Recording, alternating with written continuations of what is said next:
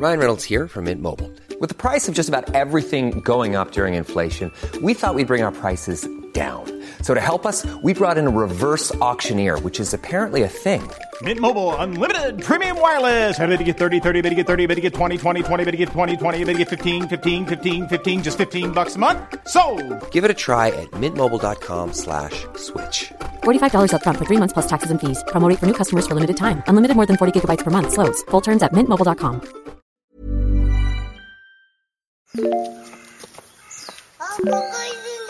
本当？見えないでしょ？どこにいるのかな？見えないよ。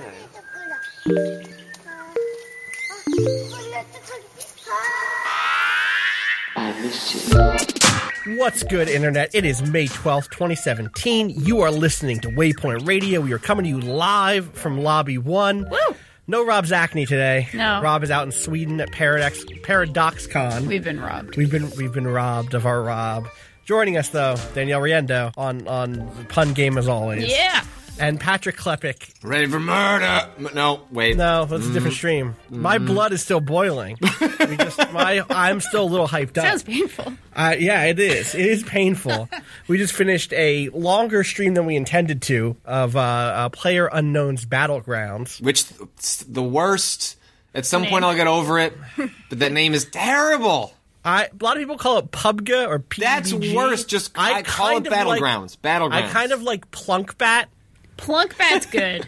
Pla and then Plunkbat. Bat.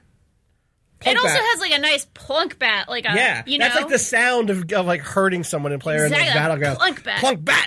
Yeah. You're done. Well, piece of your brain just got That is what we squashed. did to some people in that game. We did. Apparently. The archive for that should maybe go up today. We're trying to hustle and get that archive turned around real quick. If it doesn't go up today, it'll be up by Saturday probably. And the first 2 episodes are available now if you go to to waypoint.vice.com or to youtube.com/waypointvice. You will find a video of Patrick and I learning how to survive as father and son.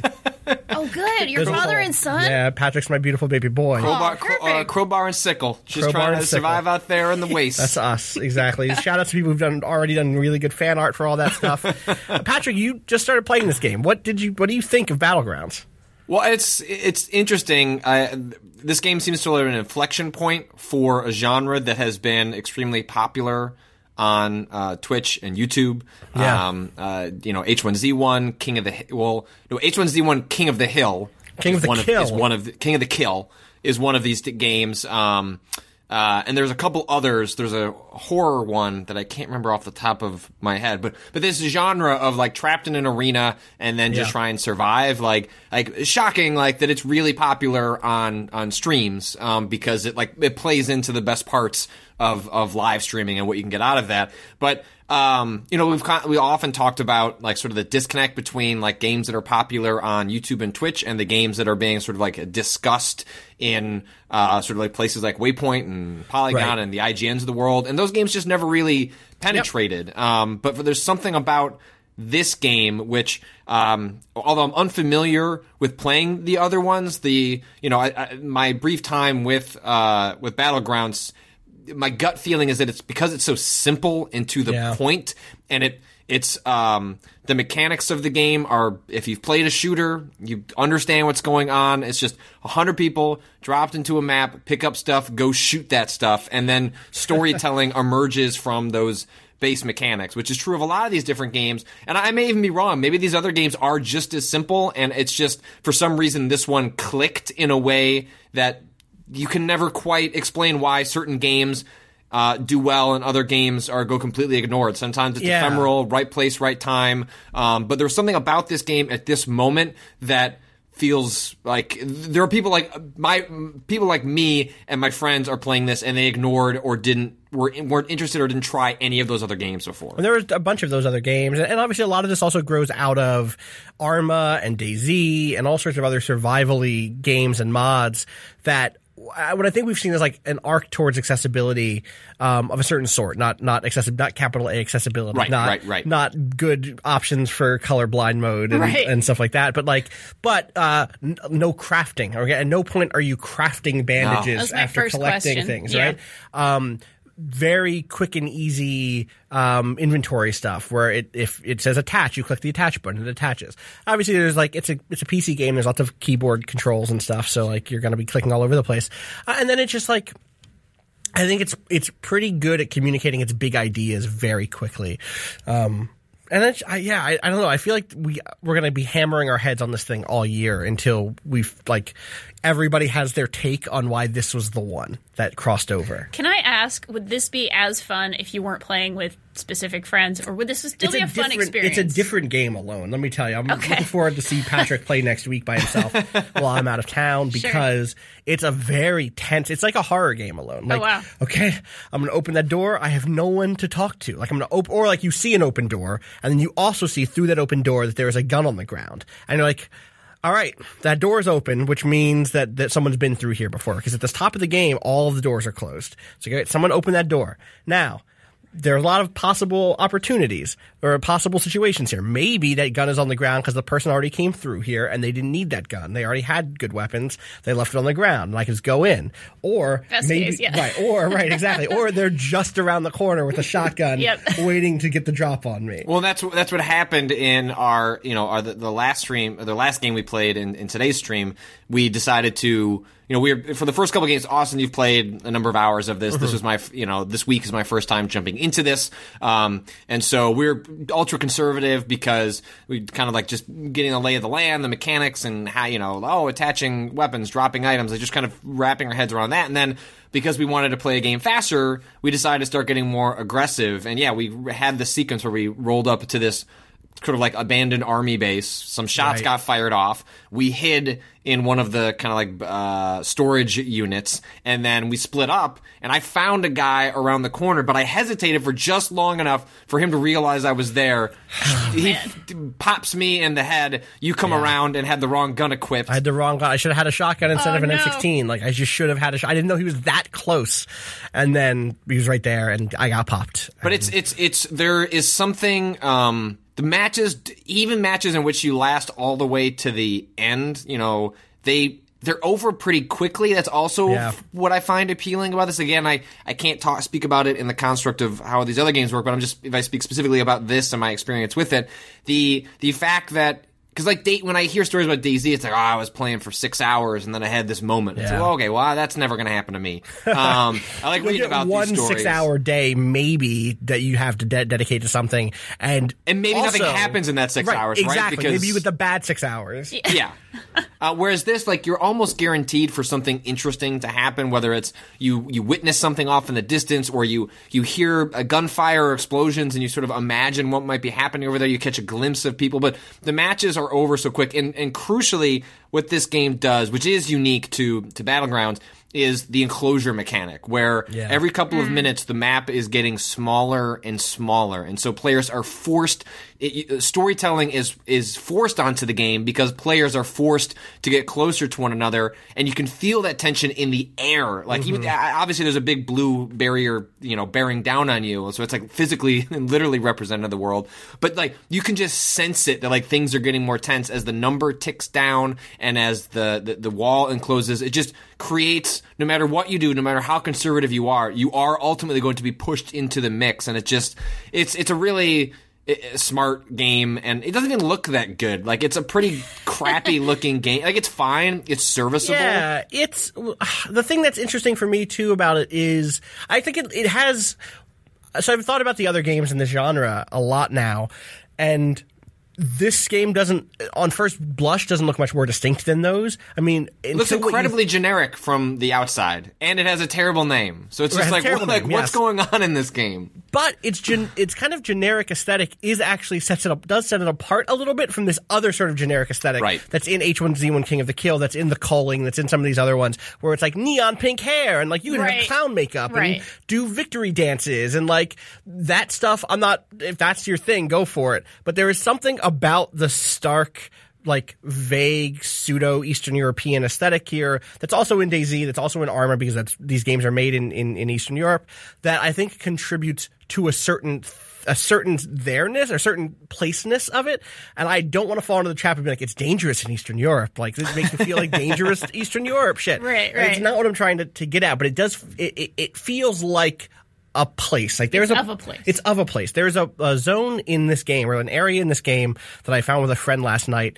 We just parachuted in. Like, oh, how about here? There's these two land masses and some water in between. Maybe you land on the northern landmass, I'll land on the southern landmass, and we'll meet at where the kind of the inlet, basically. And then we landed and realized it wasn't, in fact, water between the two things. The entire zone was flooded. Like it was basically a flooded city. And it's not a gorgeous game or anything, but the feeling of those buildings sticking up out of the water and like you kind of like wading through the water and you can't lay down because it's water is like, oh wow, like this feels like a certain, like something happened here and this has a different vibe than the other places in the game. Like today, Patrick, we went from everything from like getting shot in wheat fields to getting shot in cities. Murder City, please. Murder cities. Please. Well, I guess we were in Murder City. And then maybe Murder Village. I don't know. We went to 2 different murder cities. We tried to establish the capital, Murder City, and then no one wanted to hang out with us there, so we had to go find another different Murder City. It's a really cool game, and I think we could talk about it a long time. I think we could like grasp for something, but I need to put another 20 hours into the game before I have a thesis around it. Other than the thing that I think I'm going to try to write this next week about scopes. I think scopes in this game are. Oh, you're having like an existential crisis over these scopes. I am having an existential crisis. Like, okay, so I've also been playing Prey, and we can talk about Prey in a second for sure. A thing about Prey is you are very vulnerable because to hurt things, you have to get close to them. Early on, that's because they're mimics and they're hiding, and you have to like get up to them for them to react, and then you can see them, or you can overhear them. You can hear them kind of bouncing around or whatever. But even at the very end of that game, even with weapons upgraded all the way, like, you're not sniping. You never get a gun with a scope on it. Right. You know what I mean? Right. And that gives you a certain feeling of deep vulnerability. Having a scope in PlayerUnknown Battlegrounds communicates a general sense of vulnerability that I've never felt before in a game, and also has made me terrified of real life. Like, there was a bit where I sniped a person like on a motorcycle going across a bridge 200 yards away or something with a gun with an 8 times scope. And like, you're like, oh, 8 times scope. Like, okay, you can see 8 times further than normal. And 8 is a small number in our daily lives. It's things that cost $8 are like, okay, $8. Like, okay, it's not $10. It's less than $10. 8 miles. Right, exactly. Not 20. You didn't run, right. It wasn't a marathon. It wasn't a marathon. Exactly. Right. Like that's the sort of thing. How many people are coming over to like 8? Like, okay, well, I'll make sure I have like snacks. I can fit that. 20. Whoa, no. Yeah, that's the problem.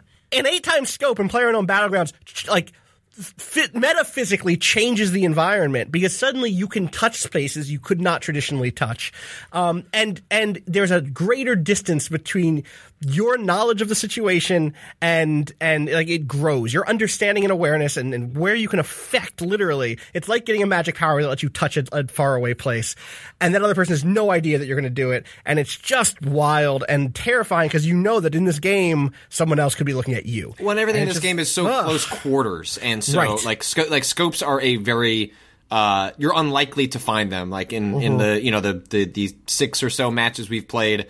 I think maybe you found one, like a 2x, like, like the 2x, lowest end. But there's a 15x apparently. Yeah, and I can't imagine it. Yeah, I didn't find any, and so it's because the game is such by and large your encounters are close quarters with people. It's violent, it's fast. Yeah. It's often you end up performing poorly just because you spend so much time not encountering people that you're not prepared in the way that, like, the pacing of a normal, like a Prey, right, is like you're always prepared and understanding of how you're going to approach a situation with a gun or your different options available to you, because the game is constantly retraining you by constantly challenging you. Whereas in Battlegrounds, like, you actually, when you go 20 minutes without having to shoot anything, and then all of a sudden in a fraction of a second you're asked to perform, like, you almost can't perform. You can't do what you normally would do because you haven't been doing it at all prior to that moment. And so, like, when you get something like a scope, it magnifies, like, literally magnifies, but like it creates a closeness that's different, because it's a closeness where the other person isn't aware that you are close by, and it feels very different than a scope that you're using in another game, where even in other multiplayer games. But like, there's something about this game because it's so violent and quick, and I guess maybe voyeuristic in a way that doesn't. Yes. Like, it's in other games that are like explicitly deathmatch, and like this still is deathmatch. So I'm struggling to articulate or find the vocabulary to explain how it feels different, but it feels voyeuristic in a way that other games that have scopes don't. And maybe that's because they don't, right? Like right. You can almost be assured if you have a scope and someone else doesn't, and so you have this ability to spy on the world and to kill people in a way that they may be completely helpless to do anything about. So, except that there is this other thing where sometimes you get into that other situation where it's towards the middle or the end of the game and you're up against people who totally do have scopes and who are across a field from you in a shack or next to a shack or in a different building, where now this level of engagement is like zoomed out all the way, but also still very close, because if someone opens the door to the house you're hiding in, then you have to deal with that problem too. Yeah. It's really interesting. I was going to ask, it sounds like there's almost a realism to the violence in this game that is not necessarily present. Again, I've only seen quick. It. Okay. It's quick, and it does which is realistic in a way. Yeah, and it so I want to shout out the Division had that mode last year. Sure, yeah. That was that came in a DLC that it was like really snowy, and it was like their take on this sort of game where you had to go and retrieve these vials and bring them to a place. It was like sort of like a better version of the Dark Zone. I think it was called the Division Survival DLC, and that was the game that made me realize that hit there's a certain like middle ground between the DayZ style 6-hour, 10-hour,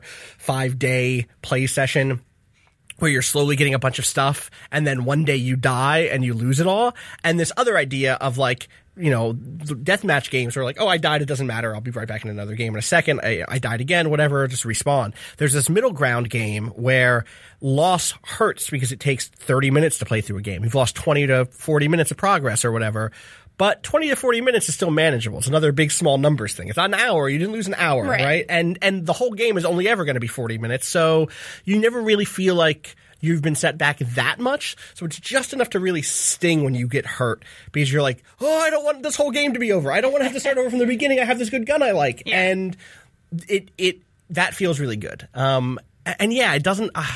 I don't say it doesn't glorify violence. Like it's a game. It does. I'm running around saying totally murder does. And right. It totally does. Like it absolutely glorifies violence, but it doesn't.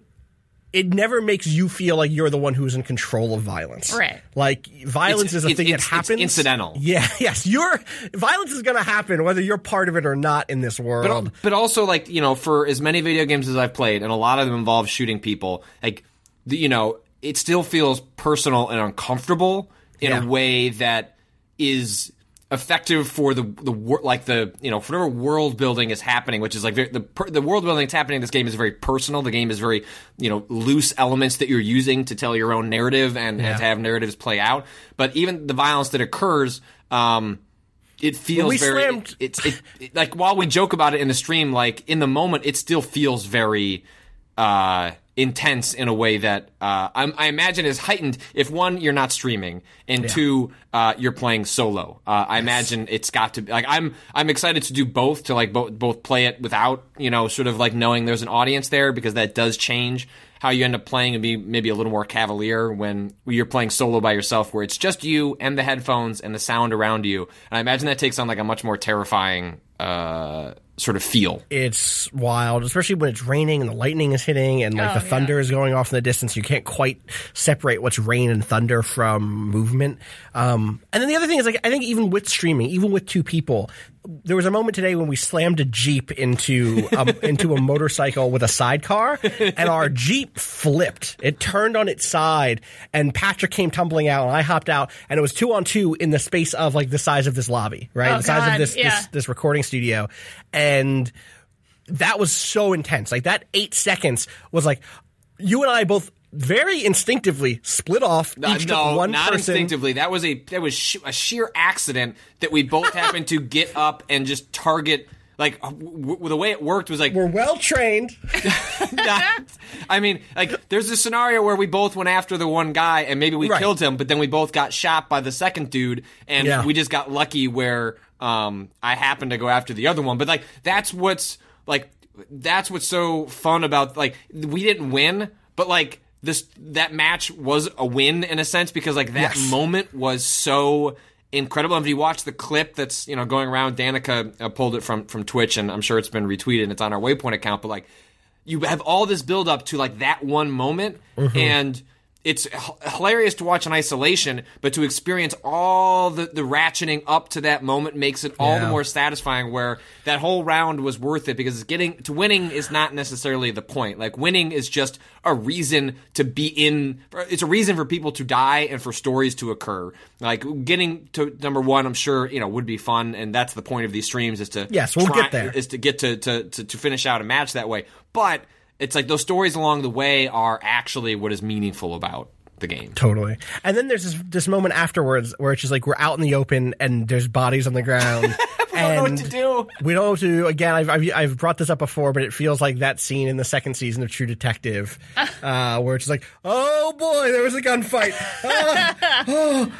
And you have to move, because we were just in the road then. And the road is wide open. There could be a sniper. You don't want to be in the road. No, you don't want to be in the road. Get in the car. We're getting out of here, son. Anyway, also we're role-playing in which Patrick is my son. Yes, that's why you said son. Yeah, that's why I said son. I understand. Shout-outs, by the way, to in the chat, Banton Sam, when we first started talking with this, said, I am playing PlayerUnknown's Battlegrounds right now, and I'm hiding in a bathroom. I am scared, Patrick. And I feel don't listen to podcasts while playing that game. That's how you get got. You gotta stay focused. That's how you die. Oh, speaking of dying, speaking of games in which I die a lot, I beat Prey. Yes. Sarah, how you doing with Prey? I'm 22-ish hours in. I'm taking my sweet time, because this is GOTY for me. Okay, wow, early, but wait, more than Zelda. Odyssey has not come out yet. For real. Yeah, Super Mario Odyssey. God, I know. Breath of the Wild. So that's the thing. Breath of the Wild, I put 110 hours in. Yeah. I still love it. Okay. But here's my thing with Prey. Yeah, I'm ready to hear your case. Eat, Pray, Love. I have never been catered to in a AAA game this hard before in my life. And that is a very weird and a very new feeling. Immersive sims are probably the only real AAA genre that I am in love with. I'll play a shooter, I'll enjoy it. I'll play whatever. It's not like AAA platformers really get made anymore, because that was kind of my deal, kind of forever. So now, a lot of my favorite games that kind of cater to me are indie games. This little platformer, or this really cool story-based game. That's the sort of thing I dig so much. But when a good immersive sim comes out, when a new Deus Ex comes out, or not as much Deus Ex, but more the Dishonored kind of the System Shock lineage, I guess, is more my thing, that sort of thing. So when Dishonored 2 came out last year, I was oh shit, this is amazing. And then of course here's Prey, and Prey is not only an immersive sim, and I think a really good one, but it also is in space. It's basically taking a lot of alien stuff, a lot of alien tropes, grim corporate dystopia. I'm already on board 100%. There are 4 space lesbians in this game. Count them. 4 space lesbians in this game. And this game has the very first... one of them might be bi. Yeah, of course. Okay, I'll say space queer women. Right. Queer ladies. Because you can choose your character's gender at the top of the game, which transforms one of those relationships. It does. At least one. So... You are playing as, if you play as a woman... I was playing as a woman, too. I was playing as a woman. You're playing as the second, I think, ever queer woman protagonist in a AAA game, and probably the first ever queer woman of color protagonist in a AAA game. True. Which is fucking amazing. Yeah. And it's not it's a big deal, look at our lesbian game. It's no, this is just an incidental part. No, that's one of the achievements. Queer. It says, hey, look at our lesbian game. Look at our lesbian game in space. It's just very, it's just a subtle element in the game, and that's awesome and wonderful, and I love it. I think that's a really cool thing. And it also happens to be, a really fun, I've already said it's a fun immersive sim, but I get so into the whole the hacking and the different ways you can kind of make things fight for you and all that kind of stuff. So it's never in my life have I been this catered to. Mass Effect 2 is maybe the closest to this, and I'm not even third person shooter, it's fine. Right. RPGs, it's fine, but they're not holy shit, the gameplay and the story and the sort of incidental story content, which is what I love maybe the most in a lot of these kinds of games. I think the incidental stuff here is pretty strong, especially... So I read a piece on Monday that was where are all the good characters? The thing that to me sets the best of one of the most defining characteristics of this lineage of games that have descended from the Shock lineage. Rather than the Thief. Well, I guess there's a bit of that there's too. Overlap. Yeah. I think Thief has a lot of this stuff too. There's like big caricatures of sure. people who believe in something or who have like a goal. And I was like, there isn't that much here. There aren't even very many incidental characters in the first 20 hours of that game of Prey. Then you get to the last third. And it's like, oh, here's all of the characters. Literally all these characters who, to be fair, you've read about them here and there. You started to piece together some of their stories. And you've heard their D&D campaigns. Right. Even that's like where you get it. I think once you get to Crew Quarters, there's a place called Crew Quarters. I'm not going to get into details, but it's like, oh, like now I get enough access to their private lives where I can go into their bedrooms and see the posters they have on their walls. Yeah. I've already read their emails. Right. More voyeurism, Patrick. Yes. That's Patrick's personal sign language for voyeurism. And like that stuff I think pays off also. And then you start actually talking to characters and meeting characters who have motivations and goals and stuff. I'm very curious to see what you think of that game. I mean, I think you're going to love it all the way through. I'm curious what you think of the ending when we get there. We should talk about it. Hopefully today. I am like really trying to beat it today. Based on where you are, I think you're still going to need a big another dedicated 10 hours. You're at 22 hours? Yeah. I ended at 30 something. And I played No, I didn't. I ended at 26. Okay. So maybe you're fine. All right. Might make it. Yeah, maybe you'll make it. We'll see. I'm about 13 or 14 hours into it. And I'm at the point where like there's like an elevator early on that you get around to fixing, which then allows you a lot more mobility and traversing the space and tracking down side objectives, and suddenly a lot of areas that were off limits before. You have like abilities that allow you to kind of get yourself in areas. There's just at this point in the game, I'm sure like there'll be a curve around once I've spent more time poking and exploring. Like often when I play games, like I feel anxious when it's like I can go left or right, and I'll go halfway down the left hallway, and then I'm like, I gotta go see what's down that right hallway, right? Like I feel like I might miss something. And what's remarkable so far about Prey is that at the point in the game I am where everything's kind of like unlocked itself, there are just huge areas that you can just go in, and you don't have an objective to go in there. And the game does do gating, but there's at the point that I'm in, like a lot of the rails feel off, and it's like you could just go explore this area that you probably have an objective in later, but you can just go figure out what's happening here now. And I find it overwhelming in a certain sense because the game is so enormous, and like it's big in a way that these types of games aren't normally this big. Like it is dense, but it is also huge in a way that is unusual actually for games of this type, especially for AAA games that going for a certain level of detail. And this game does have that, but it's just enormous. Like the amount of space you have to explore is big in a way that is enjoyable, but also slightly overwhelming because it's like, well, I'm like mentally thinking, okay, I'll come back to this area later, even though I don't have a reason to go there yet, because maybe I'll have a reason later. But then I'm deeply curious about it, annoyed that I might forget about it. And so I'm just surprised how big the world actually is. You can pretty clearly stick to the main path, and it will guide you through every space. And then what I will say is there are definitely choices that you make in like very early in the game that you might not even know you're making in terms of following certain paths where the outcome of a quest will be different based on how quickly you get to it. There is a side quest I did that after I did it, it wasn't presented as a moral choice, but I have a feeling it has consequences, but I don't know. It involves this dumping something into the water. Yep. Okay. I don't know if there will be. I don't know. I don't know, actually. Maybe there will be. It feels like there's a lot of branching in this game that there is not by any means in most games of this size. What I'll say is there are lots of things being tracked for sure. And then there's also a thing that kind of bugged me in my final few hours, which is there are suddenly lots of timers running at once. And sometimes they're not on screen. They are things that are running in the background where characters are moving around the station, which is really a cool feeling because it makes the space feel really alive. Actually real, yeah. But I did things in an order that I think most players don't do them in. I basically it was like, oh, here's an objective, and then here's a second objective, and here's a third objective. And I was like, well, okay, I can, based on where these are, including one thing that could be in a bunch of different places, I was like, I'll do objective 3 and then swing back around to objective 1, which is the one with the real timer that is visible on the screen. Took care of objective 3, and then because I solved 3 in the right way, or in the certain way, it cleared objective 1 too. And then I went to where I was supposed to go for objective 1, where the screen told me it was going to go to objective 1 to like get the wrap up of it. And I got there and the person who was supposed to be there wasn't there. And there was no audio dialogue about where that person had gone. And there was no clue that I could find in that space. In fact, when I got there, I met a different person who was like, wow, good job, like helping us get to this place.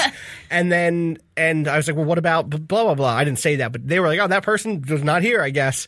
Okay, cool. And I got in the situation where it was like, I'm just going to wait here until I hear anything. And then like nothing. And then someone on Twitter was like, oh, try changing zones. And so I went back and forth between a zone 3 or 4 times. And then finally it triggered where another character was like, oh, that person popped back up. And I was like, the triggering on that stuff has to be right. Like it has to be right, because I'm sure if I had gone right for that person I was looking for, I would have gotten it really quickly and it would have just gone 1, 2, 3 and it would have been fine. But because I did it in the order I did, I got put onto the side path, which I didn't want to roll back my save. I didn't, I could have rolled back my save like 30 minutes and just done it a different way, and that would have been fine. But I was like, I like the way I did this. The way I did this is true to my character. I solved it with hacking. I'm a hacker. Like that's the character I've built. Let me do that. And so there are some bugs in this game. Oh yes, as have been talked about on the internet this week. Yeah, there's a. I'm reluctant to say too much, but there is a sort of one of the more aggressive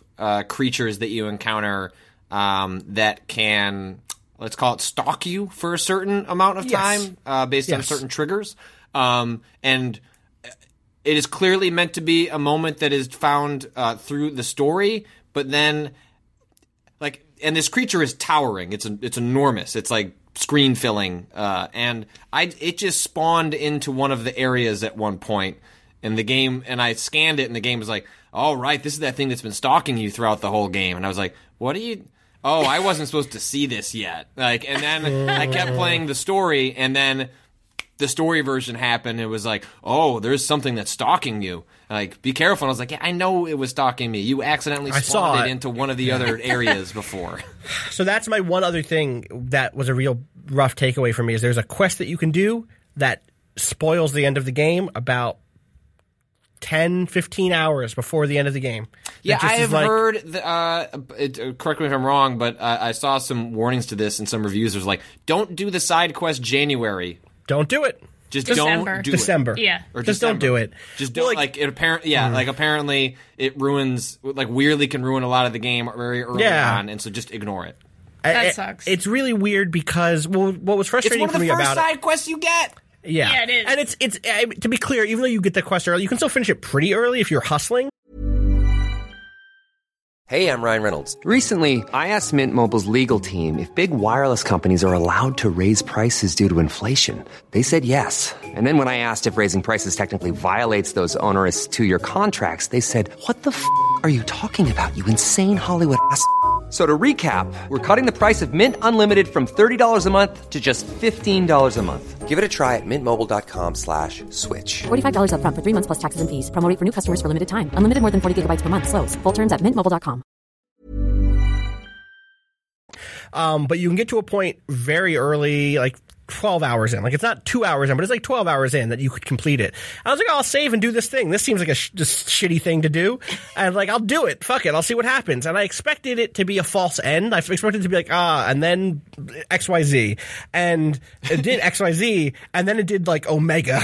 And I was like, fuck. Like, Omega was one of the things. I knew it would be Alpha, Beta, Theta, or Omega at the end. Now you're telling me it was blah, blah, blah, blah, blah. Like, nah. Yeah. It was extra bad because it was like, it confirmed a certain expectation of mine, and then so by the time it wrapped back around, it had already been spoiled. It had already been an expectation about what the ending of that game was gonna be, And then, like, I was so deflated at the end for that I can see how that could be so aggravating, especially because games like this, when you're in it in the first time, you're not necessarily looking for the artifice of it. Right. The like, oh, okay, I know the walls are made of cardboard in this dark ride in Disney World or whatever. Right. Yeah. But once you kind of know that, you go in kind of, it's always going to be a Magic Circle thing. You're always going to go into a game like this knowing, like, yeah, okay, I know there's going to be some triggers that are going to do this. Like, you go in with, like, okay, I'm going to suspend disbelief to a certain degree, but I could see how that could just ruin your ability to suspend disbelief in certain ways and be like, oh, I know what's going to happen. I'm going to step here in this. I wonder if that's actually been not my problem with the game. I really enjoyed it. I finished it. I put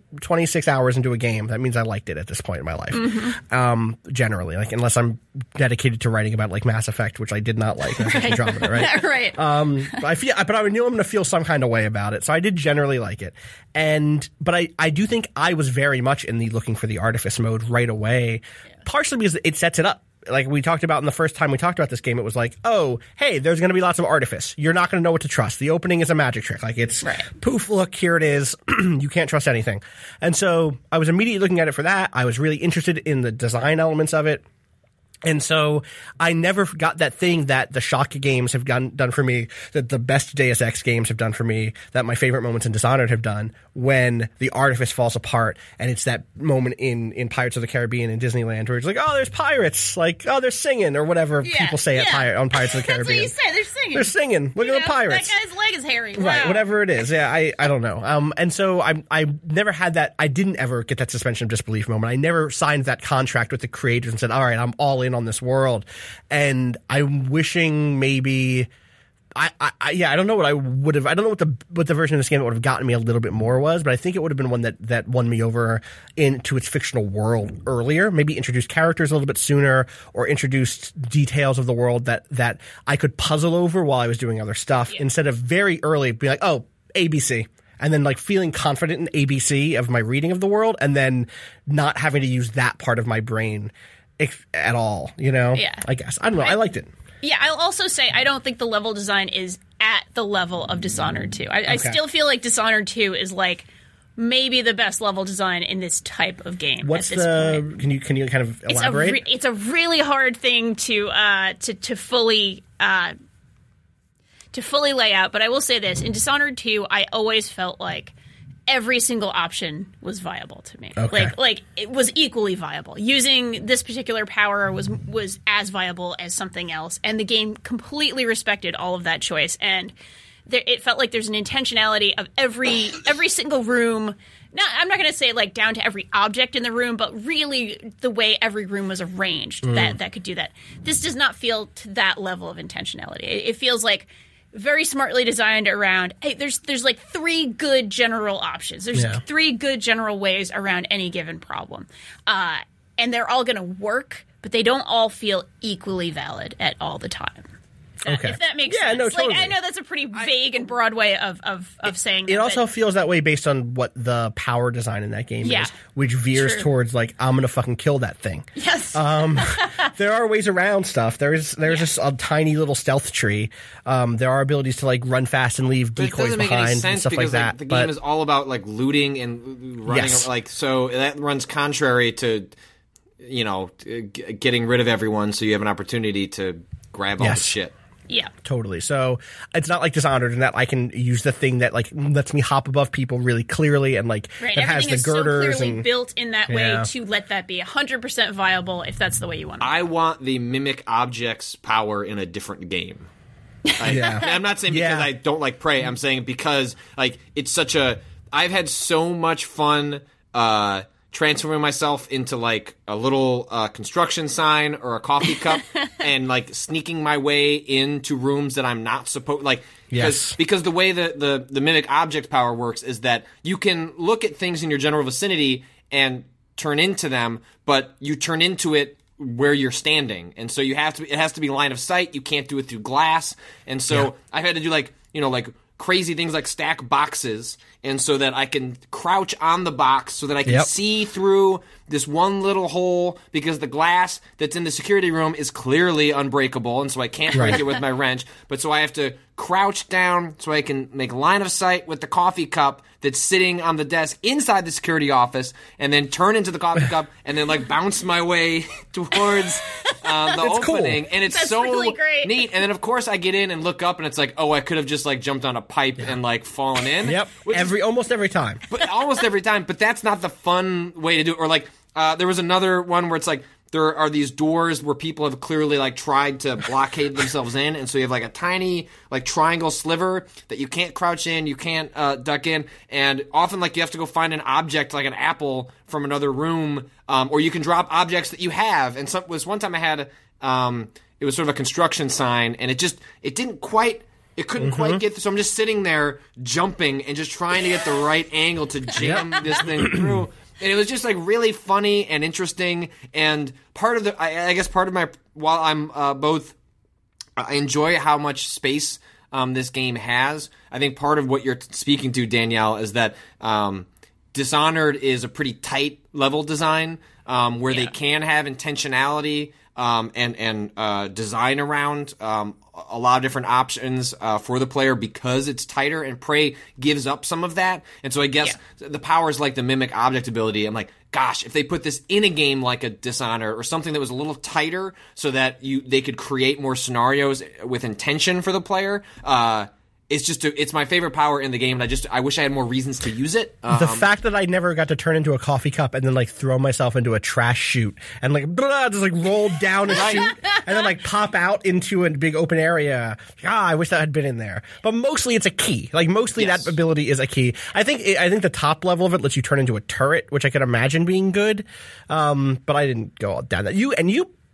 You're playing through with no alien powers. No alien powers whatsoever. Ooh. Which is... I'm going human... Oh, don't worry. I'll probably play this again. Yeah. Going like full alien powers, not even messing with the human stuff. That's how much I'm enjoying this game. It's good. We'll see. The alien powers are interesting. We'll see. But I got to that choice, and it was like, things are going to think of you as unfriendly. And I was like, I can't have my turret friends thinking I'm unfriendly. It's not instant. I can't think I'm an you just alien. convince them. You hack them. I know. Right.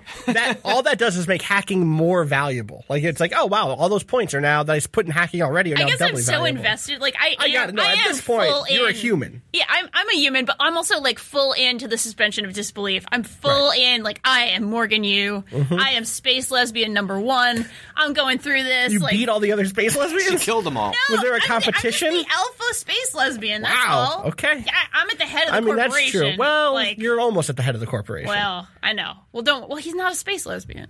Yeah, I know. I don't that's think. True. That's true. I don't think. I don't know Alex like that. I don't know Alex that That's well, true. to be honest with you. But no, I'm just like so in it. I am in it to win it. I am truly enjoying it, and I do wonder if there's something about this that is so novel for me to have to be catered to this degree as like who I am and the things I like and my tastes in games and what I enjoy in media in general in the world. It's sci-fi and this sort of stuff. I wonder if there's some novelty to that that's making me like, oh, fuck yeah, this is amazing. I'm really curious how this game is doing for Bethesda. Sure, yeah. This feels a little bit like the review policy that they put in place is backfiring, in that this is a game that I think would have had lots of very loud lots of loud advocates. Yeah. If this game had come out, if we'd gotten review code for this 5 days before it came out, and I said, all right, Danielle, here is the code. Go play it for the next day or two, and have some day one thoughts about this. Make a post that says, Prey is an immersive sim with the number 1 space lesbian in it. Hell yeah. You play as the number 1 space lesbian. Then, I wonder if that would have done well for them. And instead, what we got was reviews trickling out over the last week. Some of them including some very negative reviews based on some bugs, like some game-ending bugs. Which is fair to be. It is to just put that word in as a 100% advocate of the game. Yeah. If your game breaks, your game breaks, and that sucks. Because there's the bug in question in that case is there's a bug that just like, oh, that save just doesn't work. The save is just broken. That sucks. Which is really bad. That's not fun. And I feel like maybe if people had the time to actually spend in this thing instead of trying to rush through it, we would have actually seen a lot more build up around this. Well, and their policy works for games that have name recognition, right? So it's like Elder Scrolls works on its own. Doom has a long history. And Prey has like a tech demo that people were really into like 4 years ago, and a game that came out at the beginning of the 360 and PS3 lifespan. That was a sequel to like Prey is like based on a 3D Realms technology from like the 90s. Like go look up the legacy of Prey. It's a good wild. Wikipedia read. Crazy. But it just doesn't have clout. Arcane does not have clout. Dishonored has clout. But Arcane as a studio does not, and Prey, like the demo, like their counter to this was releasing a demo, and I think they were hoping that the demo was going to generate enough buzz to serve as what you would normally get out of reviews and stuff like that. And I don't think the demo produced enough of that buzz, and I think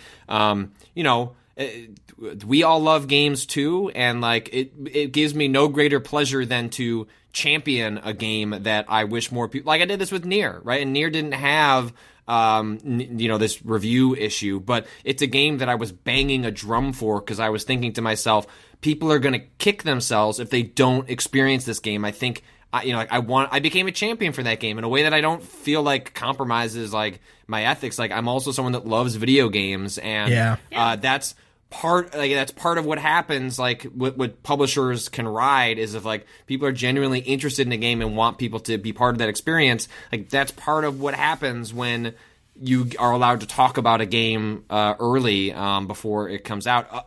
Even besides servicing the consumer level side of is this game good and worth my money? Because right now on Xbox One, in the preview program, you can get refunds. On Steam, you can get refunds. But on the PlayStation 4, and for people that aren't in the Xbox preview program, you cannot get refunds. And so, like, as long as that all still exists, like, there is a fundamental maybe not right is the term, but like it is incredibly useful for people to have a sense of just like a thumbs up or thumbs down if a game is like good or worth not. their time and money. Yeah, totally. And I think this does a disservice to Arcane and the work they did on this game, and it bums me out because I don't know if they probably won't talk about the sales, but usually when they're not talking about the sales, it usually means like there's something. A reason they're not doing that. I don't. Yeah. In my mind, what I hope is that, Fallout and Skyrim lift all boats. Essentially that like Bethesda will be okay with, a bunch of games that don't light the world on fire, and that those other games are allowed to exist because Fallout and Elder Scrolls does exist. But I don't know, it is a week to say that too, given that IO Interactive. Yeah. And Square Enix's relationship has changed dramatically. Square came out earlier this week and had a statement of record loss, which is like a thing that a company can do, I guess, is a way of saying like, oh, and now we're trying to divest ourselves of this company that we own, or this asset. And so they're trying to sell off IO Interactive, which is a bummer because Hitman 2016 is one of my favorite games of 2016, which is shocking since I only started playing it in 2017. Really fantastic game. That's a fucking game where if you could turn into a coffee cup, you could get up to some shit. Let me tell you. That game is fantastic. Hitman. Give me a sci-fi Hitman. Yes. Immersive sim Hitman? Immersive sim sci-fi Hitman. I think Hitman is already is immersive sim. Yeah, you're right. But I think sci-fi Hitman would be incredible. I feel like I've just unlocked... Like maybe IO will get bought by a company that's like, you can keep making these games. You got to call them Sci-Fi Hitman. You got to give him a backpack. What's a jetpack? You got to give him a ray gun. Do you think if they just called it Sci-Fi Hitman, will Bethesda sue them if they just call it, or will Square sue them if they just call it Sci-Fi Hitman? Sci-Fi Hitman, probably. Well, okay. What if we? What if spell it with two eyes? What if they make? Okay, so I have to admit something, which is during a lot of this Prey talk, I may have been watching the Human Head Studios Prey 2 E3 demo from a few years ago. That demo is an alternate reality game that we all loved. I wanted it so bad. I know that this demo is not a real thing. Like, I know that it was an E3 demo. Yep. Danielle, have you seen this before? I have, but like, I'm looking at this now and I'm like, it's a different thing. It's a different thing. It's a sci-fi game where you're an alien. You're a human who's an alien bounty hunter. You're in like a cyberpunk space. And you had that cool hat. You had a cool hat, and you could like climb on things and free run. What if Sci-Fi Hitman is in this world? Oh my god! That's all I want is Sci-Fi Hitman. As long as he's a space lesbian, that's all I need. That's all you need. Then it's catered to me. Agent 47. Agent 47. Is fine. there a lesbian number? It's Agent 48. It's fine. 48. Agent 64. 46. Agent 64. That's fine. Agent 64. 74. You flip 74. it. Yeah, there you go. Yeah, there you go. That's perfect. Yeah, 74. It's what if Bethesda buys IO and says, all right, we want you to make Prey 2. and it's this Prey 2. Prey 2. But it's a sequel to their Prey. Guys, Prey I really want the 274? sci-fi Hitman game. I know, me too. Speaking of sci-fi versions of other games that are incredibly reduced in when you make that comparison, and you're not really addressing them as what they are. How's The Surge going, Patrick? Man, The Surge, which is to set it up, is a I don't even know who the developer is. They made Lords of the Fallen, which is essentially Dark Souls Light. That came out a number of years ago, and The Surge is Deck 13. Oh yeah. Nope, that's not right. Is it? What? I think it is. What is it? Deck 13? I think it's Deck Deck 13. That is right. That is right. Okay. Yeah. Okay. And so The Surge is essentially sci-fi Souls, with some twists. We talked about it a number of weeks back, where Austin, you played a demo that is essentially the first hour of the game, and I played a couple of hours last night that got me beyond that point. And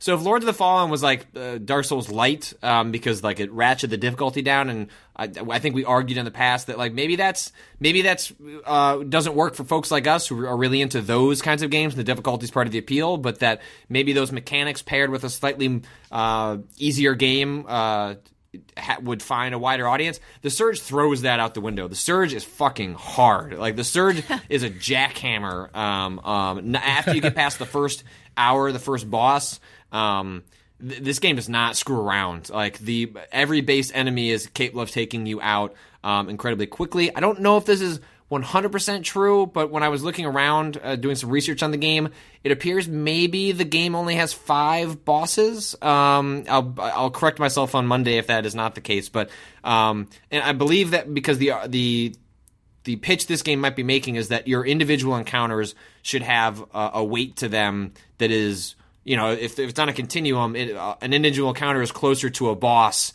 than maybe in the Dark Souls games, where you have occasional enemies that feel like a mini boss. Whereas like in the Surge, you mess up and you are just flattened immediately to a degree that again had me throwing my controller last night, and that's when I decided maybe I should turn the game off. But it's got interesting quirks. It's we went over this when we first talked to the game, but for folks that are unaware, you're targeting individual body parts, and then you're charging up a meter that allows you to slice them off, and then that becomes item drops. And so if you're looking for like a better helmet, it's like, well, maybe I'll respawn in this area a bunch of times and target people's heads, so I can try and get a better drop. And it's an interesting sort of twist on how those games have worked in the past. And funnily enough, it recalls that very specific mechanic from Demon's Souls and Dark Souls 1, in which you could target the tails of certain enemies and bosses. Oh, right. You totally could. That would get you certain drops that you couldn't get any other way. And this kind of takes that to a sort of its a logical conclusion, and allowing you to target individual spots on an enemy. Like maybe, like for example, I fought a robot who, if you're fighting it from the front, you can only do like 1 or 2 things of damage, and usually the sword I'm swinging around is doing like 60 or 70, but that's because its weak point is behind it, and so you're waiting for it to launch into an animation so that you can target its weak point on the other side of the enemy. So I'll probably have more to say about it on Monday. I guess I'm just surprised at how difficult it was, and if maybe one of your apprehensions going into it was, I'm really interested in sci-fi Souls, but I don't want the difficulty neutered. This game is not doing that. This game is willing to punch you in the jaw, and I'm curious about it. I don't know if I like it yet, but I think it's interesting, and I want to spend more time with it to kind of get a better idea of what my thoughts are about it. Do they set up the world at all? It's done. The story is bad. It's oh man, it's Space nothing. Western. What's the? Because like we found a place in the demo where it was like Space Country, Space Honky Tonk playing. Do they set up? Is there a reason that Space Honky Tonk plays? Maybe 3 hours in, it is not any clearer, nor is the story any more grabbing me. But I will say it is. I mean, I don't know if this was true in the demo that you played, but like this, you play as someone who is disabled. Like you're in a wheelchair when the game. that none of that was in the demo that I played. Yeah, so the game opens with you in a wheelchair, and you have signed up to be part of this company, and part of the appeal, presumably, for the character. You don't get a lot of internal monologue, at least in the first couple of hours, about what their motivations were, is that they get the ability to walk again by signing up with this company that I mean, it's a brutal sequence in which like things are just drilled into them, and it's you think in the future they found like a kind of like Prey. Like, can we not put a needle in your eye? Do we not have to have a drill that goes to our skull? No. Up the nose. I thought of it the other day that's after I was so like, bad. oh yeah, the eye is a big hole in the skull, but like you got the nose too, that's man. so bad. That's so bad. I don't like it. I'm just saying. It's, bad. Brad's nodding. I'm covering. Yeah. I'm covering my nose. I'm just saying that's a little. Also the mouth. I mean, Yeah, just let me. you got to go through some stuff, but at least you're the one who's not taking any fucking alien abilities. Hey, we all make our choices. Maybe I should go through Prey, just have no powers, no upgrades, just straight through. I mean, that's a way of playing Dishonored. Yeah, You could do you that. could do it. but- Ugh. Anyway, I guess tell us more about the Surge on Monday. I'm curious. Yeah, I am. It struck me the way that game opens with him and Wheel, and you spend like a couple of minutes, That's cool. going through a facility. It would just maybe they'll just leave it implied, but the character speaks like they it's a voiced character, which is different than how From Software handles their games, and so. I guess it would bum me out if they introduced this like really interesting idea up front. Like you don't play many games in which a character is in a wheelchair, and obviously that's only for a couple of minutes before they're jacked up and punching fucking robots in the face. But it would be interesting if they find some way to like, even if like the sci-fi story is not grabbing me yet, the personal story of why this person chose to make this decision could be something interesting. I just don't know if that's the case yet. Yeah, I'm curious. I'm going to try to put a couple hours into it, I think, this weekend before I disappear. Because, again, I'm going to be at Judges you're Week going away. next week, so I'm going to just be gone for next week. No, Austin. I'm on the running site. the You're running the boat. show You're running for the a ship. while next week. Yeah, that'll be great. You'll be maybe I should make you play Player Unknown Battlegrounds with Patrick. And I'm sure that'll go great. Hand it over to be someone fantastic. who barely knows what they're doing to another person who barely knows what they're doing. Yep, I cannot wait. We're all finding our We're way. all learning. We're all learning. Exactly.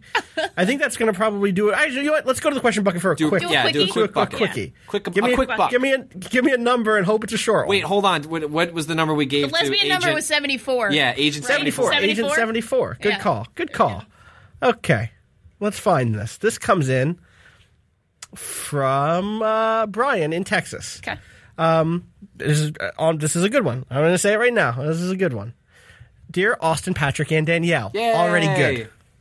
Have any of you ever considered trying to learn to do a speed run of a game? / have you ever run a speed run? I know Patrick, A, played a lot of high-end Spelunky, it's true. Nice. Not sure for speed. And B, wrote an article about and interviewed Ocarina of Time runner Narcissa Wright once, but I don't know if anyone else has done any speedrun-related stuff off the top of my head. I know it's not something that fits naturally into the life of a games journalist, similar to a MOBA, but like Giant Bomb's Brad Shoemaker in Dota 2, it could work out in the end to make for an interesting podcast conversation fodder. Brian from Euless, Texas.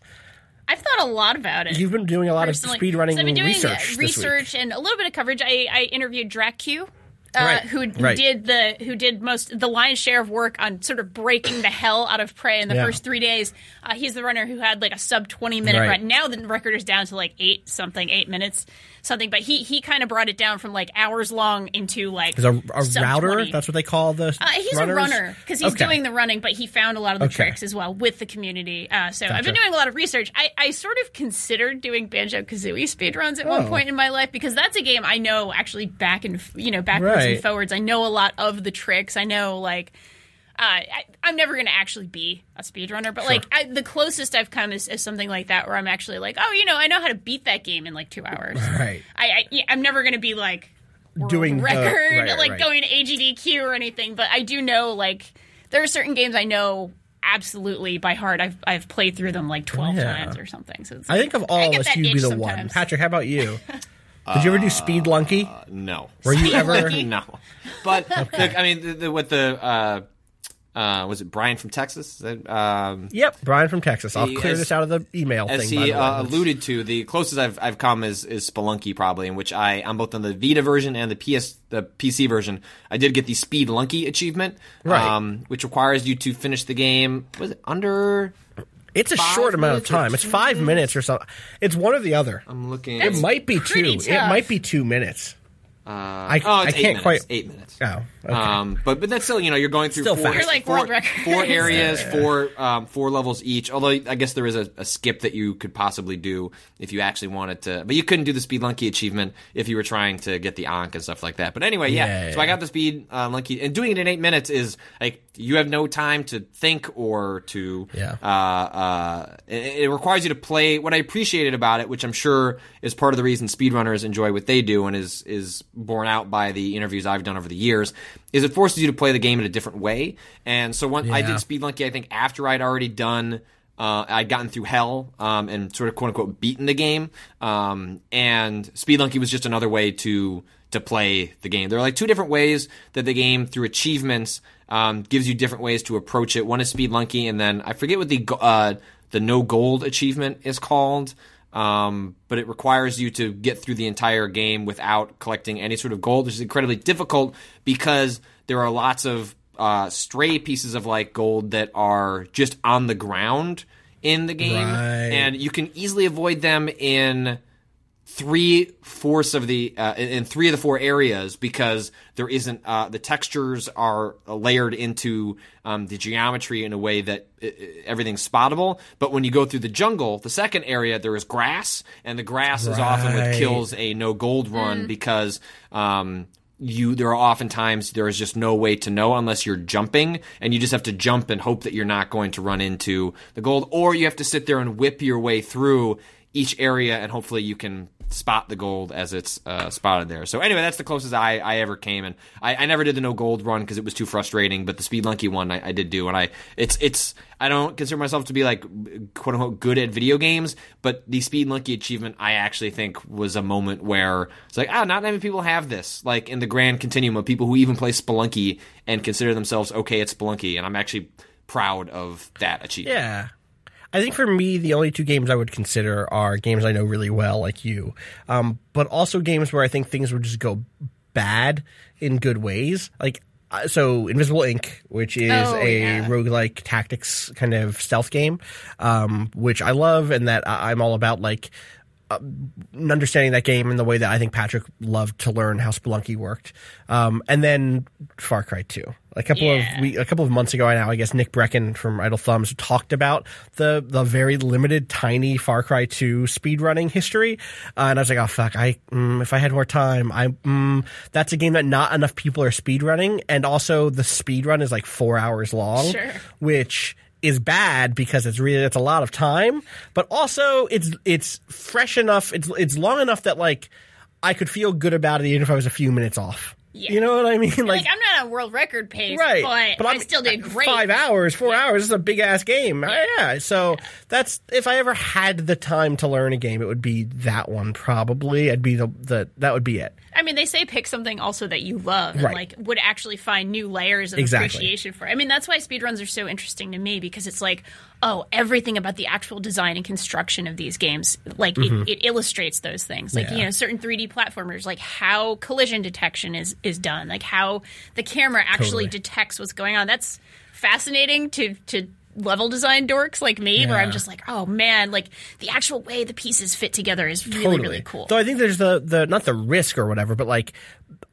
on the other side of it, the thing that there are games that I would never want to learn to speedrun. Oh, yeah. I would never want to speedrun Breath of the Wild, because what I like about it is its expansiveness and the ways in which it can surprise me, and I don't want to learn enough about that game to where I'm not being surprised anymore. Yeah. I saw somebody do a thing today where they jumped off of a tower, swung their axe down midair to do like a smash, and then switched weapons seconds from the ground, like a split second from the ground, and then just landed.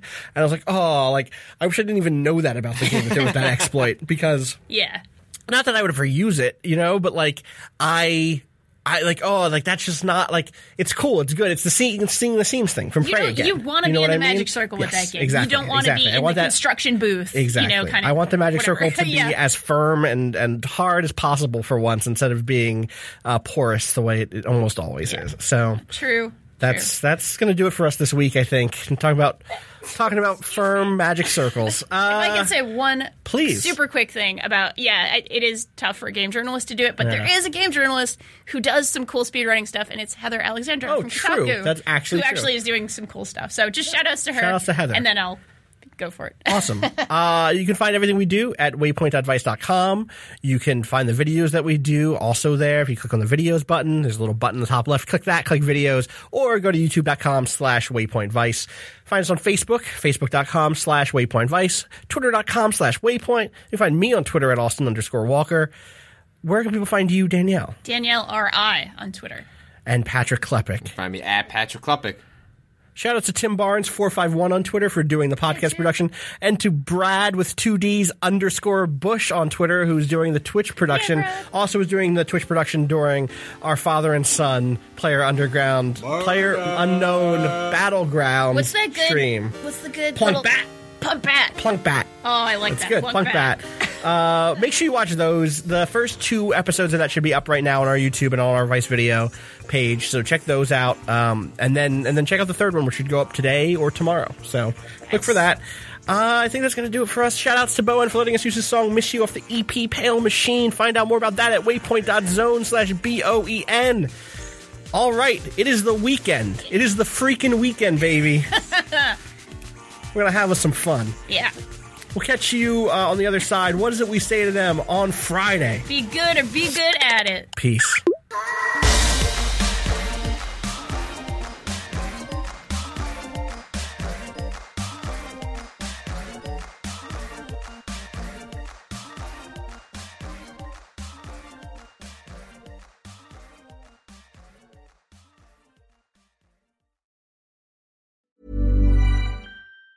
Planning for your next trip? Elevate your travel style with Quince. Quince has all the jet-setting essentials you'll want for your next getaway, like European linen, premium luggage options, buttery soft Italian leather bags, and so much more. And it's all priced at 50 to 80% less than similar brands. Plus, Quince only works with factories that use safe and ethical manufacturing practices. Pack your bags with high-quality essentials you'll be wearing for vacations to come with Quince. Go to quince.com/trip for free shipping and 365-day returns.